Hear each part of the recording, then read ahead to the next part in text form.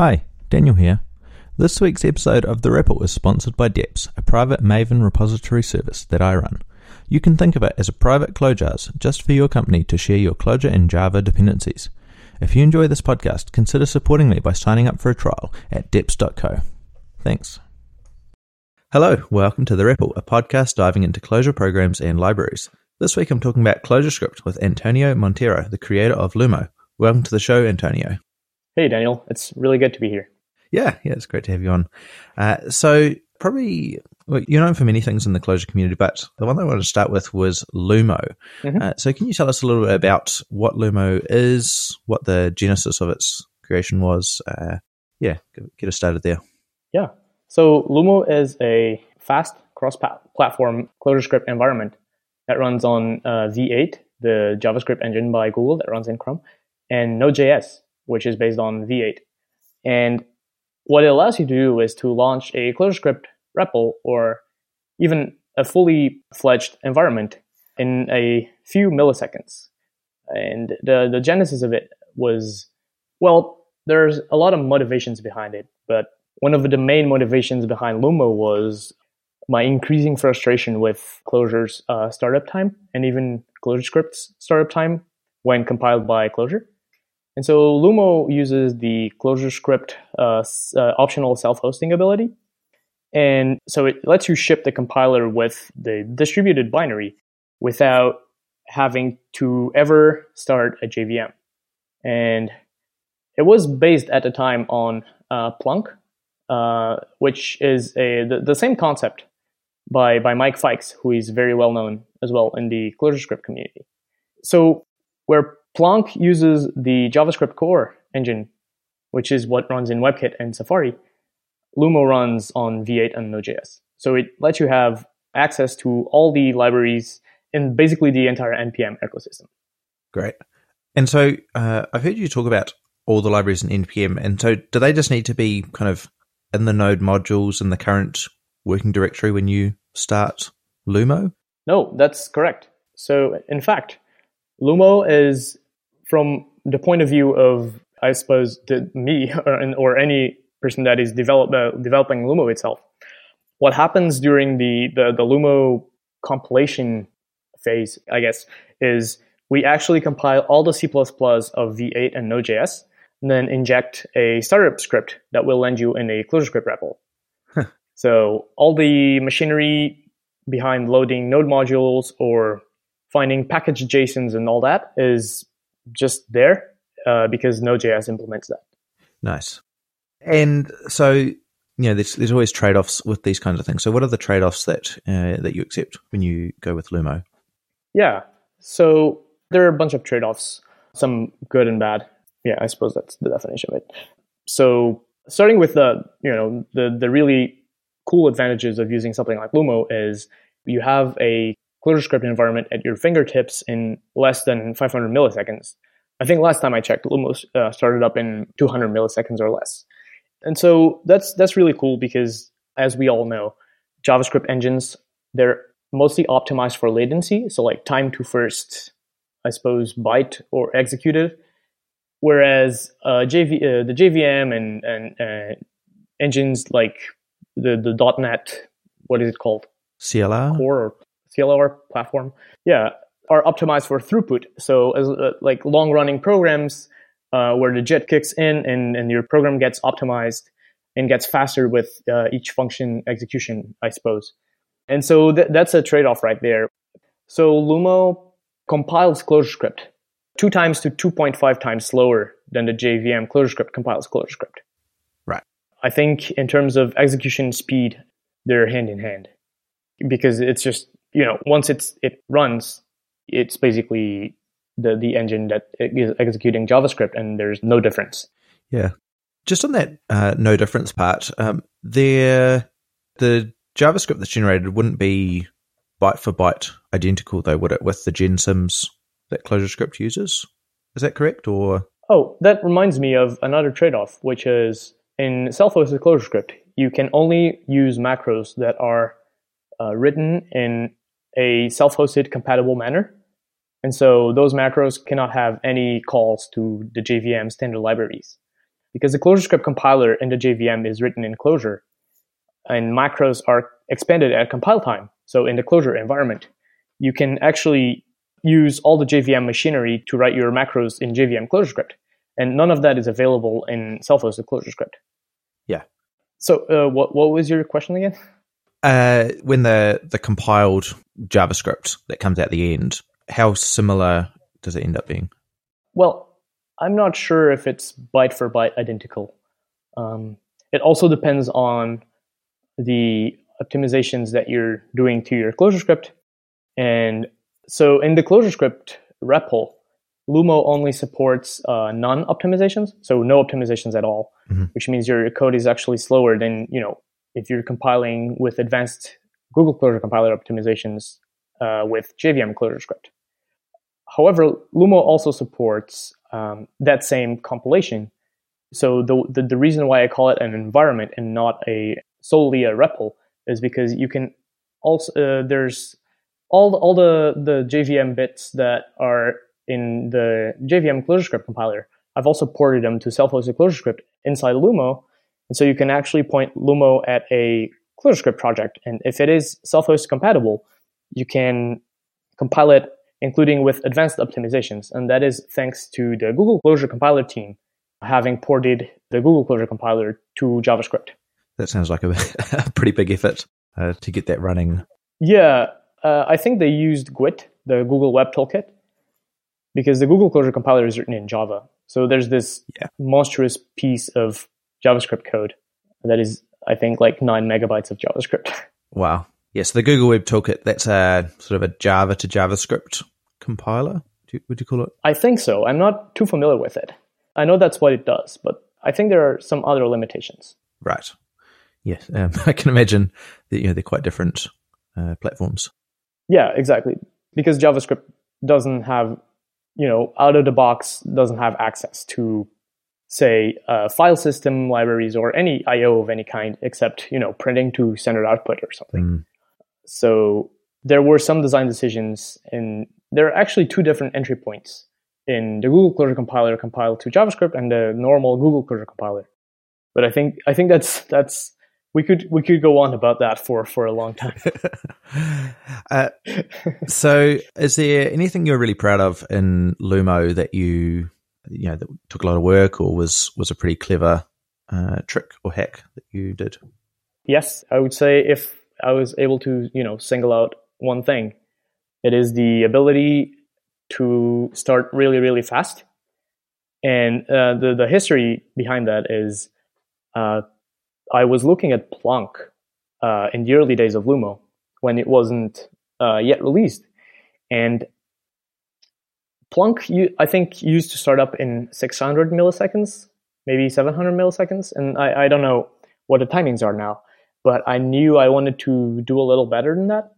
And actually, Mike Fikes, the creator of Plonk, he pointed me towards documentation on a feature that the V8 JavaScript engine has, which are called custom startup snapshots. And so what custom startup snapshots let you do is give it a JavaScript file, and in Lumo's case is the entire ClojureScript bundle that makes up the Lumo. And that includes the ClojureScript standard library, which is huge, and all the namespaces that I ship so that they are readily available when you start a REPL. And so V8 lets you, load that file during the C++ compilation phase. It will load that file in memory, take a snapshot of the heap, and then output that to like a bytecode file, right? And then once your compiled executable starts up, it will just load that bytecode file straight into the heap again. And then you don't have to parse or execute any JavaScript. And all the things that were in memory at compilation time are already there. And so that's the clever trick or hack, if you will, that makes Lumo start really, really, really fast. So can you go into a little bit more detail of how that works? Because I've heard that, and I'm just sort of curious, like, do you need to use a custom allocator to sort of say this is my, like, which parts are going to be included or excluded in the heap? What platforms, does it work cross-platform? This works whenever you're compiling the V8 C++. And so if you give it this JavaScript file, and so the detail on that is this JavaScript file can't have any calls to like Node.js APIs, right? Because those are not part of the V8 compilation process yet, right? It only knows about the standard ECMAScript globals. So V8 has its own REPL, which is called D8. And so you can actually load your JavaScript file in D8 to see if there are going to be any errors when this file is loaded. And those are fine as long as, or the prohibited APIs are fine as long as they are inside like closure scopes, like function closure scopes, because it only parses the top level. And so what V8 does is as part of its compilation process, it outputs this executable called mk snapshot, so make snapshot. And then further along in the compilation process, if you've provided this JavaScript bundle for it to load, it will run make snapshot on your provided JavaScript file. And if it succeeds in executing the JavaScript that you feed it, then it will output that bytecode file and then bundle it as part of your executable. And so early on, and I still do have some problems in CI from time to time because the Lumo compilation process sometimes exhausts all the available memory in the CI virtual machines, because this is a process that kind of takes up a lot of memory and also adds a little bit of size to the generated executable. But that's a trade-off. On the topic of trade-offs, that's another trade-off, which is, trading space for startup time. And I think it's worth it in this case. Yeah. And so I guess this is sort of a bit of a theme that I've seen with Clojure and ClojureScript over time, is that Clojure, started on the JVM with, the JVM can go a lot of places, but it can't go everywhere. And then ClojureScript sort of has expanded that reach, and you can now get to more and more places. And then I sort of see Lumo as being, I guess, in that spirit of sort of going in different sort of places where you can't have a JVM compiler at all for some reason, or you can't wear that startup time. Are there any kind of unique or interesting places you've seen Lumo being used? Totally. So kind of piggybacking on what you said, in its first, in his first announcement of ClojureScript, Rich Hickey famously said that Clojure rocks, but JavaScript reaches, right? So that was the entire motivation for having ClojureScript at all.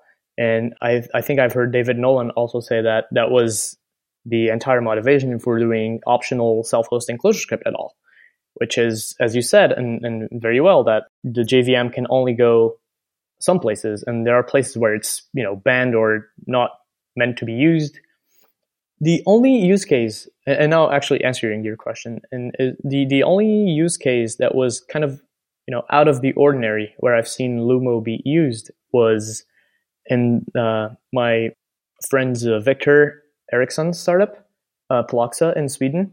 And so they're building this smart pillbox for people that are on recurrent medication to adhere to their medications.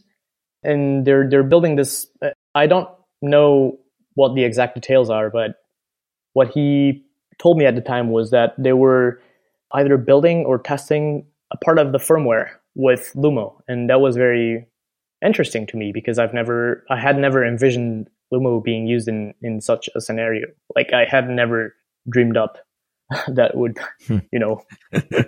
and that's why I just love working on tooling like this. Is it makes people want to experiment, and it makes people use your tools in ways that you've never expected them to do, and that's so humbling. Yeah, I think it sort of makes me think about places where you maybe don't want to compile, you don't want to have to compile the Clojure script ahead of time. Yeah, where there's sort of maybe little scripts, or possibly even like an AWS Lambda environment if your throughput is not super important. Yep. I've also seen people use Lumo in glitch.com. Ah, yeah. And so someone managed to write a glitch server in ClojureScript by using Lumo. And that kind of takes advantage of one of the original motivations behind Lumo as well, which is to have a ClojureScript environment at your fingertips with, one installation command. So in the case of Lumo is if you say brew install Lumo or, npm install lumo-cljs, or I think someone packaged Lumo for Nix OS recently, you can just have a ClojureScript REPL with, by running one command in your terminal and, talking about, a beginner experience. That's, I think, modesty aside, one of the best beginner experiences I've seen in the Clojure community. I do know that the CLJ tool is meant to address that as well. And yeah, it did. Yeah. But Lumo just has access to a whole ecosystem, which I think makes it even better. Yeah, I think the beginner experience for ClojureScript has definitely probably been one of the weaker spots over the years, and it's gotten a lot better. Yeah. But certainly, totally. I guess it's when I started doing some work for Day 8, it was quite a few years ago now. It sort of took us maybe like 6 months. Not that we were spending 6 months getting set up, but it took us 6 months before we felt like we were really comfortable. Like, yes, we've got our development environment dialed in, and we've figured out, these are the good plugins and tools and things to like. It's a fairly involved process, I think, getting to that stage. Yeah. And so I've done a little bit of work in the ClojureScript compiler too, and like one of the even then, or even there, I think the first bug that I attempted to solve was I basically didn't know how to build the ClojureScript compiler and how to test my changes. But I think we've come a long way. Yeah, I think I've used your work then. I'm using those scripts to run and test the ClojureScript compiler. Mm-hmm. So what's kind of the next steps for Lumo? Where do you see it going in the future? Are there any open sort of features? So at the time of this recording, I've the Defn podcast. I was on the Defn podcast episode 42, and I highlighted that a little bit. So as of now, I've officially stopped maintaining Lumo because all the the interesting technical challenges that I saw in it are solved, and I'm not really dedicating any time currently, any of my free time currently, to the Clojure or ClojureScript ecosystem. So Lumo is actually looking for new maintainers, and I would encourage people that are listening to this podcast that are curious to know how Lumo works to reach out to me and tell me that they would like to get a guided tour of the Lumo code base and perhaps consider maintaining it going forward. And I'm more than happy to do that. Great.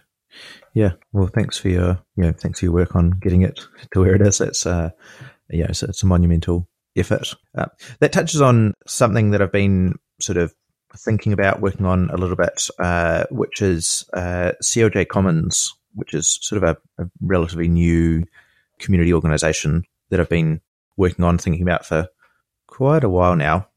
It's sort of had various iterations over time, but one of the first projects that it's in CLJ Commons was started by Eric Assam, sometimes known as Slipset, and it's sort of a place for maintaining the Clojure libraries that when the authors have moved on or gone elsewhere, but they're still important libraries. People are still using them, but they just no longer have the time to I see.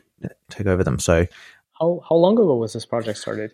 Like within the month, I would say. So very recently. Pretty recent. Okay. Very recently, I see.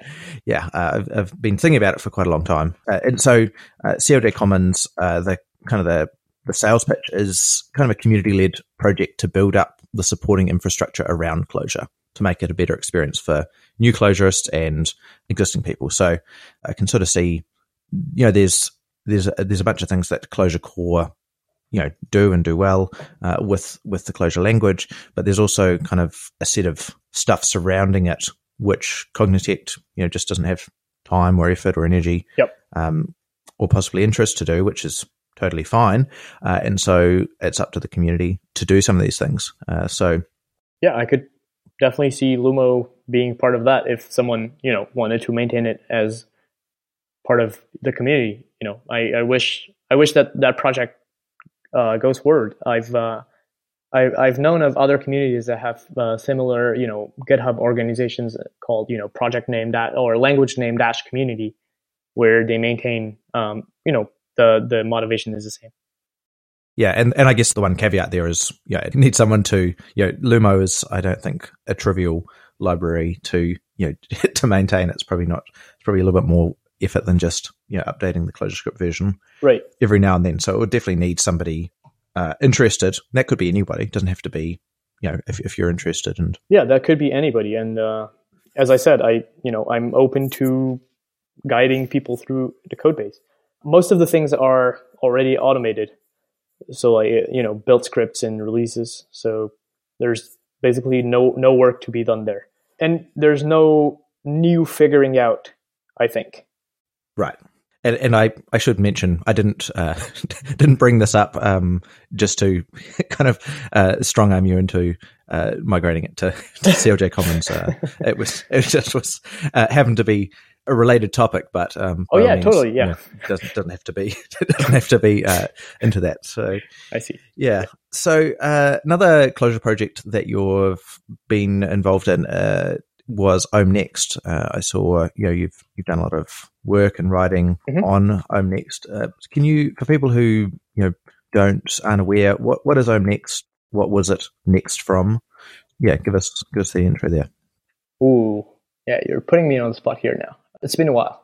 Okay, let me see if I remember. So OhmNext or Ohm.core is the previous iteration of Ohm, which is this library started by David Nolan when React had just came out. And Ohm attempted to apply the functional principles of Clojure and ClojureScript, one of which is persistent data structures, to the React JS paradigm for building user interfaces. And OhmNext is the second iteration of that idea. So the first idea was, I think, started in late 2013, and OhmNext saw the light of day, I think, somewhere in mid 2015. And, I think that's the right timeline. Do correct me in the show notes if I'm wrong.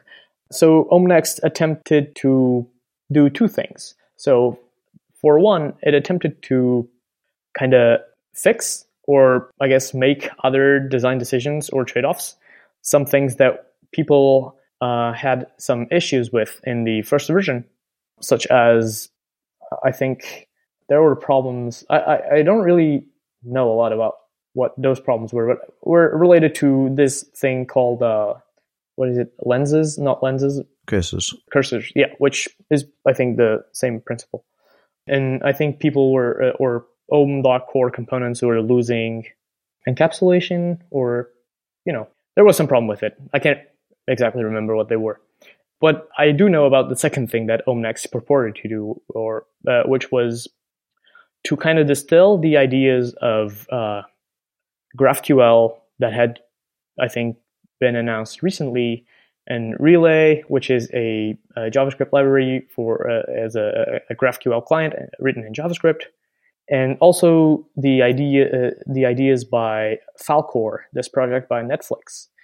And what all those projects were trying to solve at the time was how to build UIs that need non-trivial amounts of data from, one or more remote endpoints, and how to query for those kinds of data and only the data that specific clients needed, according to mobile devices, or in the case of Netflix, they have a bunch of other devices that need support, including, but not limited to, setup the TV boxes. I'm not sure what they're called.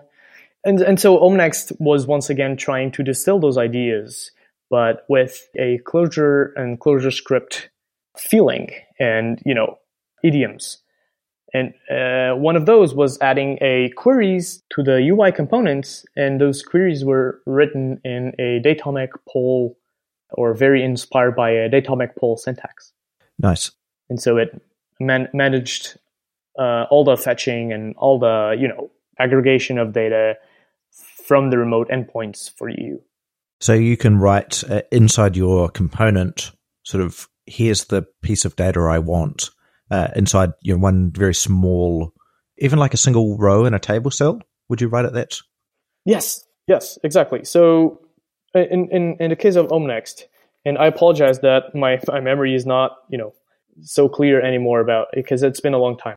But in the case of OhmNext, every piece of data that your component needs is written in a query that is co-located with your component.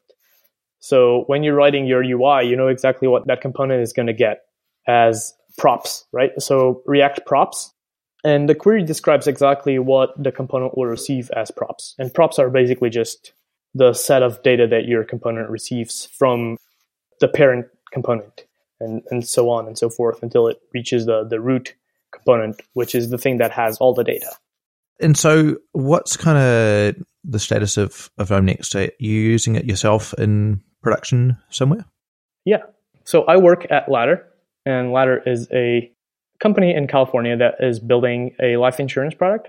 So what we do is we allow people to get instant decisions and get covered instantly for life insurance, so that they can get that out of their plate. And we are using OhmNext since late 2015, even when it was one of the alphas, because I think our CTO had prototyped with a few different libraries, and at the time OhmNext was just it presented itself as a very viable alternative to the problems that we're trying to solve. And so we have now what we would consider a legacy OhmNext application 3 years later. Yes. Right. Is there something else? Are you still using ClojureScript in other places, or what's kind of the non-legacy stuff? Oh, I just mean that it's legacy because we adopted it in the alpha phase, and even though we kept upgrading OhmNext, some of the decisions regarding data fetching and how we structured our UI is still very tied to that initial architecture. Right. In the initial alphas, where some of the features that are available today in OhmNext were not available then. And because there's always features to implement and stuff to solve, we never got around to upgrading the architecture of our UI to take advantage of some newer features that came along later. Right. We do use Clojure and ClojureScript across the entire stack. Yes. And so OhmNext is sort of, fairly stable at this point. It looks like, it's sort of, there's not a lot of activity going on, but, people are able to use it as it is. Yeah. I think OhmNext is and has been very stable since a couple of releases ago. The major lacking point, and I think the reason why it never got too much adoption is, I would say it's very hard to get started with. And there was never proper documentation, and that was something that I attempted to write in some of the blog posts that I wrote. But I would argue that OhmNext was always targeted at some people who were already familiar with ClojureScript and not beginners. So people that were already, comfortable with the language and ready to dive into the code base in order to get started using it. And I don't think it ever got past that point. Right. Yeah. I do see, there's a reasonable amount of documentation here, but I know from looking at OhmNext, there's a lot there, just a lot of conceptual stuff. Yeah. So I think last time I checked, there's a lot of API documentation, but there was never a master document that explained what the general architecture was, or what the theory of OhmNext. Yeah, exactly. In the vein that I think Reframe has. I think the Reframe project is known for having a very, very good documentation, and so which I think that's why a lot of people are using it. And so that's a great merit that it has. Yeah, I'd agree with that. And I think I've mentioned this before. I forget where or when, but Mike Thompson, who's the author of Reframe, and I contract for Day 8. He's probably spent 10 times as much work on the documentation than code sounds like a lot. Like when I say that, I'm like, that can't be true. But then when I think about it, I'm like, yeah, he probably has. Yeah, I can certainly believe that. And I think increasingly so. And I've listened to the episode with Martin about CLJDoc. I think documentation is more than ever a very important part of any project that intends to be successful. Yeah, I'd agree with that. And the other kind of idea or thing that's been sort of floating around in the back of my mind is that like programming languages are kind of no longer defined just by the language. Like it's the tooling around it that can be so critical to whether it's, whether you adopt it or whether you just give up in frustration. And I think Lumo, was like a good example of improving that state. I would agree with that. In my opinion. I've been thinking on and off about, or at least about a part of this problem for a couple of years. And the conclusion that what I'm going with right now is that not only tooling, but, the beginner experience is also more than ever as a very, very important thing. Because I think your tool and your programming language can be designed for experts, or it can be, very powerful and very flexible. But if you don't have an experience for the person that comes into your website, downloads or installs your programming language or your tool, and can be productive within a matter of minutes, it could be the very simplest thing. But if you don't make that a priority, and you're not always reviewing your documentation and your installation process and your getting started experience, it's never going to see wide adoption. Yeah, I'd agree with that. And that, I guess, kind of brings us a little bit to what you've been working on more recently. And I know I follow you on Twitter, and I see you talking quite a lot about OCaml, and especially Reason seems to have a lot of focus put on the tooling and beginner experience. Yes, totally. So do you want to give people an overview of what these two things are, how they're related? Yeah, sounds good. So OCaml is it's actually a multi-paradigm systems language developed, I think, in the 80s. So it has a 30 plus years of, research and development. And Reason is an effort started by Jordan Walk, the creator of React.js, to make OCaml, I would say, familiar and easy to get started with. Because OCaml is a really cool language, but it is a language that is from the ML family of languages. So it is strongly typed, and ML stands for meta language. And so it has the Hindley-Milner type system, which people usually call a strongly typed language. And OCaml syntax, as any other language, I think, that I'm aware of from the ML family, has this language, the syntax that is not very appealing or not very familiar to people who've always programmed in the Algol family of languages. Mm-hmm. And so what Reason is trying to do is to bridge this gap between OCaml and the ML's syntax that a lot of people feel discouraged by, and so basically putting a nice syntax on top of this language and toolchain that actually is still there. So I'm not sure if I've explained myself very well, but no, I think that makes sense. Yeah. So Reason and OCaml are actually the same language, if you will. And something very interesting about the OCaml compiler is that it's very, very pluggable at every or at most compilation phases. And so you can simply write, and what ReasonML just did was write a parser and printer that that is a front end to the OCaml compiler. And so at the low level, what ReasonML is doing is parsing its syntax and printing to a binary representation of the AST. Okay. And that's what the OCaml syntax front end also prints to. I see. So in theory, you could write your own syntax for OCaml if you wished. I see. So Reason does it introduce any new libraries or features that are not in OCaml, or is it just sort of a more palatable syntax? So I don't think, thinking of that just now to answer your question, I don't think it does, because it's essentially the same language, right?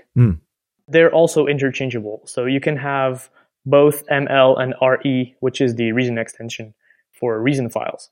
You can have both files in your project. You can consume libraries interchangeably, and the build systems will know if you're using, the build systems basically operate at the level of the AST, right?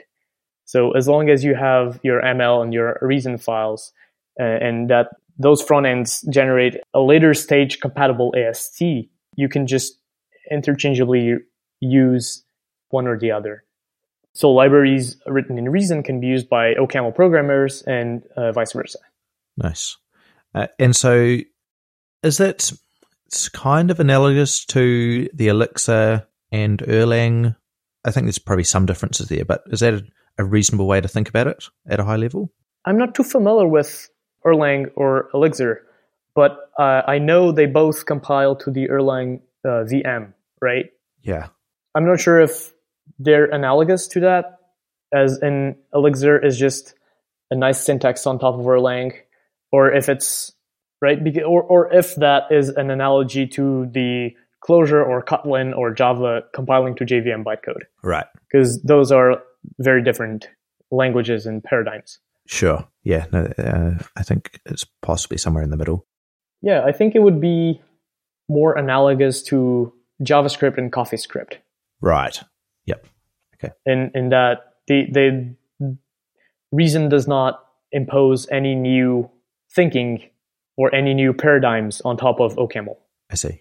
It just intends to use the same thinking, but in a different syntax.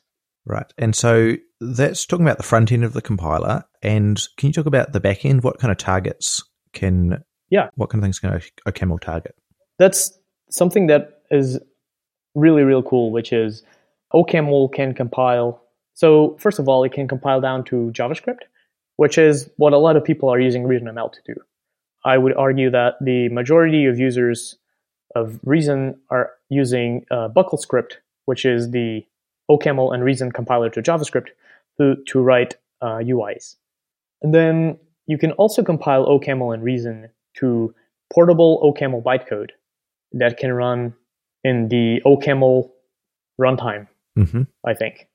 But you can also generate a native, and this would not be portable, right? Because a native machine code, so a native executable for, say, Linux or for macOS that is, not portable across platforms.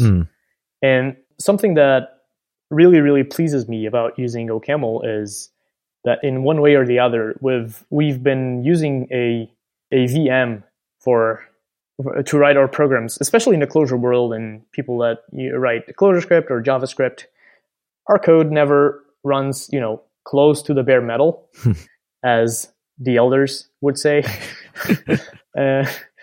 And OCaml can compile down to machine executable code, and so it runs really, really fast. And I'm really excited about programming in a safe language that can compile down to something that executes really fast. Nice.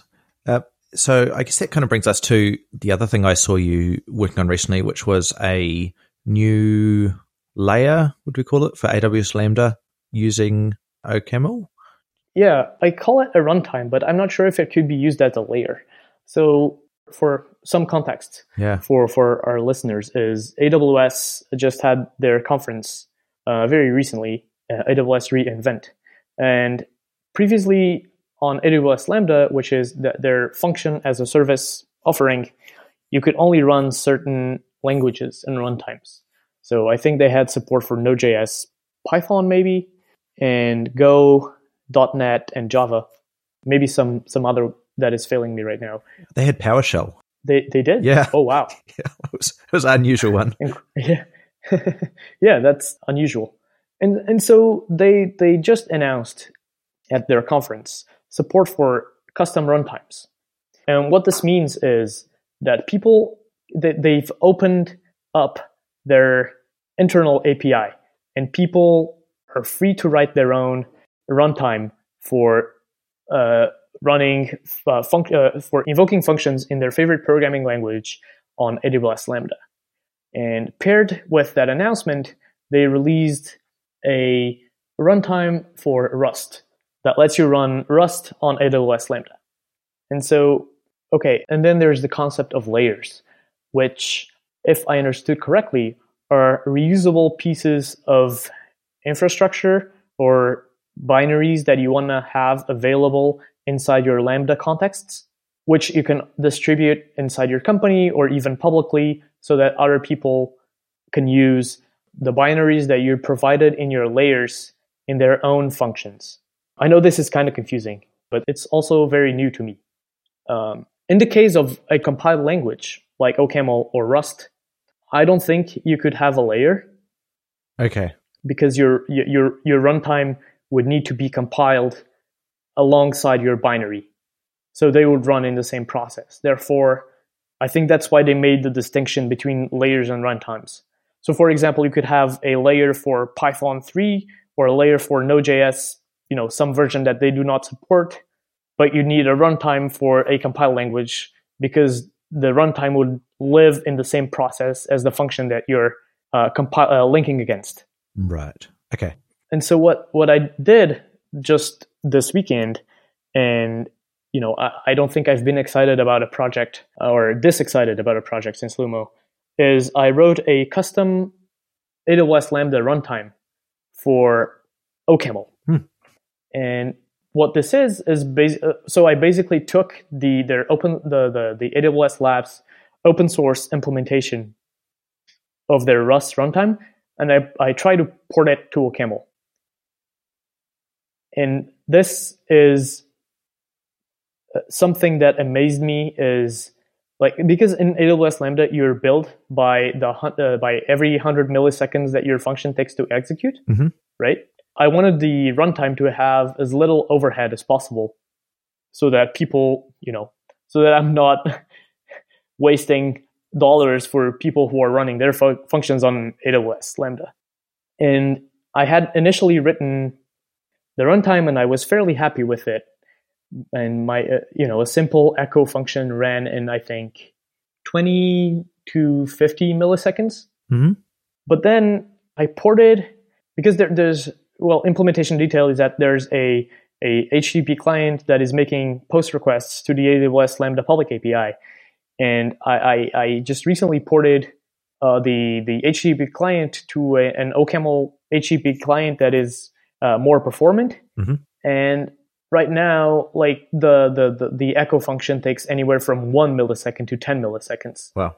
And so on the topic of compiling to bare metal, I think that's probably as close as we can get to it, even in a VM scenario like the Lambda sandbox.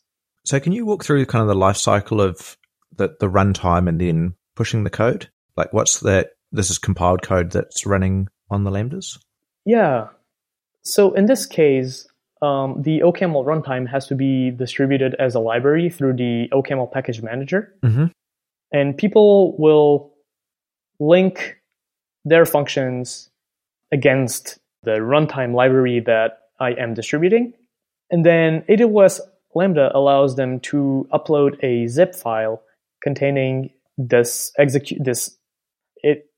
far I've been only compiling it as a statically compiled binary, but I think you can use a Docker container with the Amazon Linux distribution and dynamically link it against that.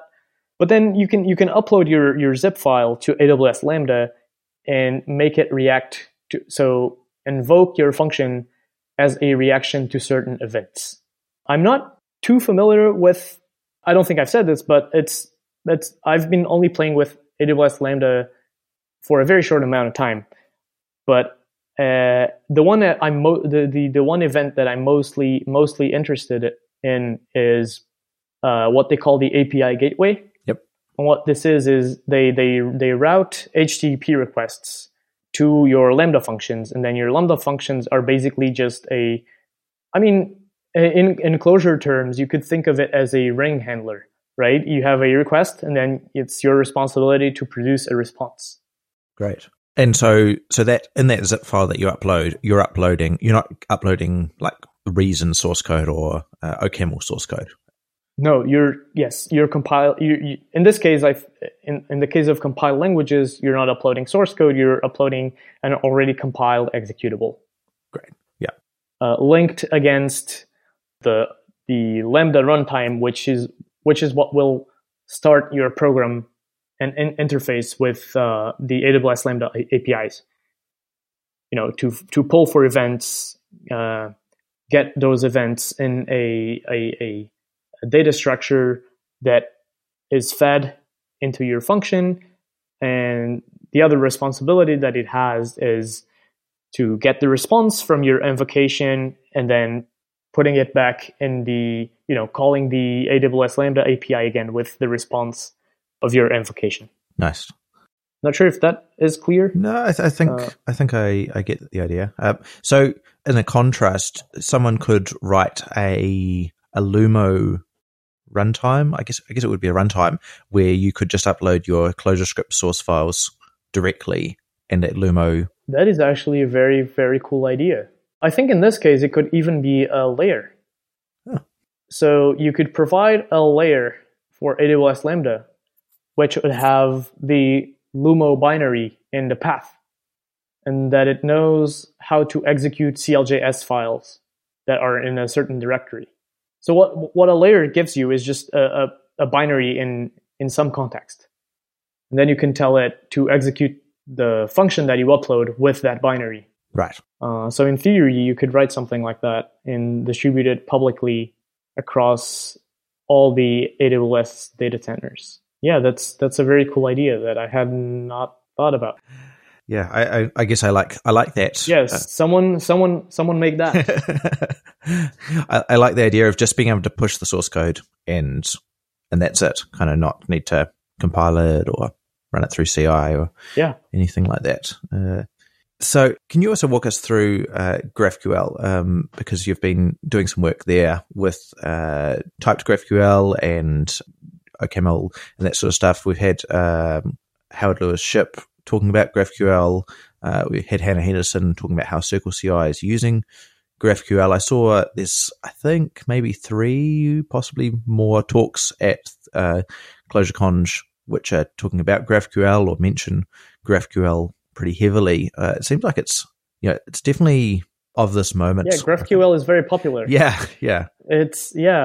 So GraphQL, as Howard put it in very well in the episode of the REPL where he was in, is this query language for your APIs, which was released by Facebook, I think in 2015. And so I only came across the ideas behind GraphQL because I was working on OMNext. But then for me, OMNext started to have some limitations that GraphQL did not impose. And so I started really digging into GraphQL and what it provided. And I've recently been very, very excited about it. And so when I started doing a little bit more OCaml, coming from Clojure, I wanted to have in OCaml the same kind of experience that I had in Clojure with or without GraphQL. And I go a lot more into this in a talk I recently gave at Small FPConf, which is this conference that is co-located with ClojureTray in Finland. And basically what I found in my research was, or let me back up a bit, and some things that I was looking to have in OCaml that I always took for granted in Clojure was, say, sharing data structures between the backend and the front end just effortlessly, either because of reader conditionals or the transit data format. And I found out that for one reason or the other, mostly because types are really cool to have inside your program, but things really start to getting a little bit more complicated at the boundary. So once you make a network request, you're just sending some bytes over the wire, and you don't really ship any type information with your request.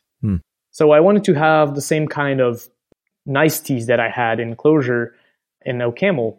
And the way I found out how to make it work was to use GraphQL, because GraphQL already enforces a contract between both the requesting end and the consumer and the provider, the client or the server.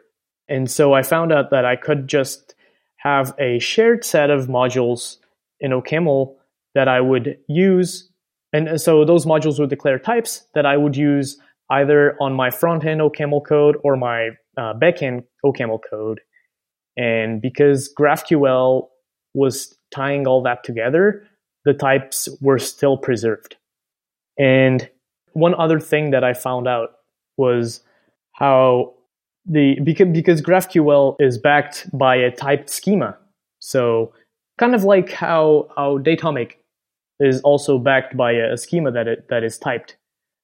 You need to declare which entities in Datomic language or which objects in GraphQL language you have in your schema ahead of time, and what the members are and what their types are. I found out that the GraphQL type system paired really nicely with the OCaml type system. And that's when I came across this library called OCaml GraphQL Server, which lets you define your GraphQL schema in pure OCaml code. So GraphQL has recently standardized their schema definition language, right? Which is a language similar to how you write GraphQL queries that lets you write your schema. And then you need to provide a parser for it and convert that into a schema. But in OCaml, that would have some disadvantages because you'd be parsing a schema at runtime and then generating some code where on the fly or generating your schema on the fly, which because it's a typed language, a compile time typed language, you'd lose a lot of type information in that process. So the trade-off that OCaml GraphQL Server embraced was to let you define your GraphQL schema in pure OCaml code. And what it guarantees through some type trickery and magic, to me at least, is that once your program compiles, your schema is guaranteed to be valid, and the requests that come in, the queries that you issue or the mutations that you issue to the GraphQL server are also guaranteed to have the correct types as per the GraphQL contract. Nice. So this was kind of mind-blowing to me at the time, and something that I find really cool. Yeah. So is there any, I guess you wouldn't necessarily need any runtime sort of bounds checking or boundary checking if you've got your compile time guarantees there? Right. Because, or there's still some runtime validation that is needed, but it's either not there yet or you can turn it off. Because on the OCaml front-end part, there's also this library that will fetch the schema, the GraphQL schema from the server that you're developing against. And then we'll guarantee that at compile time, you're not fetching anything from the server that does not exist. And it also knows how to deserialize, in this case, the JSON that you get from the network to the correct OCaml types. And this is all enforced at compile time, which means there's a lot of runtime code that you just simply don't need to write. And what seems this part seems especially magical to me is that your GraphQL queries are arbitrary. Like, it's not like it can sort of... Right. Having trouble. This is kind of similar to the concept of macros that we're used to in ClojureScript. And so one of the other pluggable parts of the OCaml compiler is the preprocessor extensions, PPX for short. And PPX allows you to kind of plug into the one phase of the compilation process. I forget which. And it allows you to at least extract some information about the program that you're writing. And in the case of GraphQL PPX, so the GraphQL preprocessor extension, what it does on the front end is you write a query, and the PPX goes and pre-processes this query. And because it has type information about the entire GraphQL schema that your server has, it can generate OCaml types and data structures, and it can deserialize the JSON that comes from the wire into those types and data structures automatically without you having to do anything. Wow. Yeah. I know how this sounds. And, I will tell you, it is, at least for me, it is that awesome. I can share a link in the show notes of the experience of developing a simple front end with OCaml and GraphQL, where the person narrating the video is, saying, well, I'm making this field. This field is not optional, but I'm going to query it like it was, and then I'm going to get a compile time error, and then I'm going to, ask for a field that is not in the schema on my server schema, and I'm also going to get a compile time error saying that field does not exist. And so these kinds of compile time guarantees is part of the reason why I still enjoy doing OCaml very much. Yeah, that seems very powerful. One other thing that I've seen you kind of involved in mentioning is a cloud hosting service called Zeit. Do you want to talk a little about what Zeit is, why they're interesting? Yeah. So this comes back to the topic of Lambdas. And I had no previous experience with AWS Lambdas prior to kind of diving into Zeit and their now service. And recently, when I was developing the OCaml runtime for AWS Lambda, I think we can agree that the AWS CLI and the AWS GUI is kind of a mess. There's like so many things in the screen, and like every time I'm trying to set up something in AWS, be it with Terraform or any other, or even through the graphical user interface, there's so much stuff happening on my screen that it's so hard to get started. And so what Zeit does, and their now 2.0 offering does, is they take your code and they have a standard and open source set of builders, and they will build your code according to the builders that you specify, and they will just output AWS Lambdas, which, by the way, are an implementation detail, and they will add DNS, CDN, and a bunch of other goodies on top of your Lambdas, which are then routed from the public internet as well. So at the basis, it's setting up some kind of API gateway, the thing that we talked about earlier, and the routing from the API gateway to your Lambdas, as well as all the other stuff, CDN, HTTPS, all that stuff that they provide out of box for you with a single click. It's basically their terminal utility that reads your configuration file and goes and deploys all that to the cloud, to a bunch of different regions. And so their mission is, I think, to make cloud computing as accessible as mobile computing or something. And, I'm not sponsored by them or anything, but I'm such a huge fan of their mission, because it makes deploying all this stuff that I've been recently very excited about so easy. Yeah, it's a very cool service, and I've experienced that that same pain with Terraform. In fact, I tried to create a Lambda with Terraform on AWS. I mean, I achieved it, but man, that was a lot of code just to get like a single HTTP endpoint. And whenever I'm trying to get something, on the public internet, what I want to focus on is writing my code and not spend at least 1 to 2 hours figuring out how to deploy that and like all the infrastructure that is needed to say hello world to everyone on the internet. Yeah, that's definitely a bit of a hassle. I agree. Yeah. Well, thanks so much for coming on and sharing what you've been up to, what you're interested in now. I mean, I have to say it's a bit of a loss to not have you sort of applying your ingenuity into the Clojure community, but I'm sure that everyone in OCaml community is very happy and benefiting from you doing all the things you're doing there. Thanks a lot for coming on. And well, thank you. Yeah, it's my pleasure. Thanks for having me on. No worries. All right. Well, I'm going to keep following along very closely with what you're up to. All right. See you later. See ya.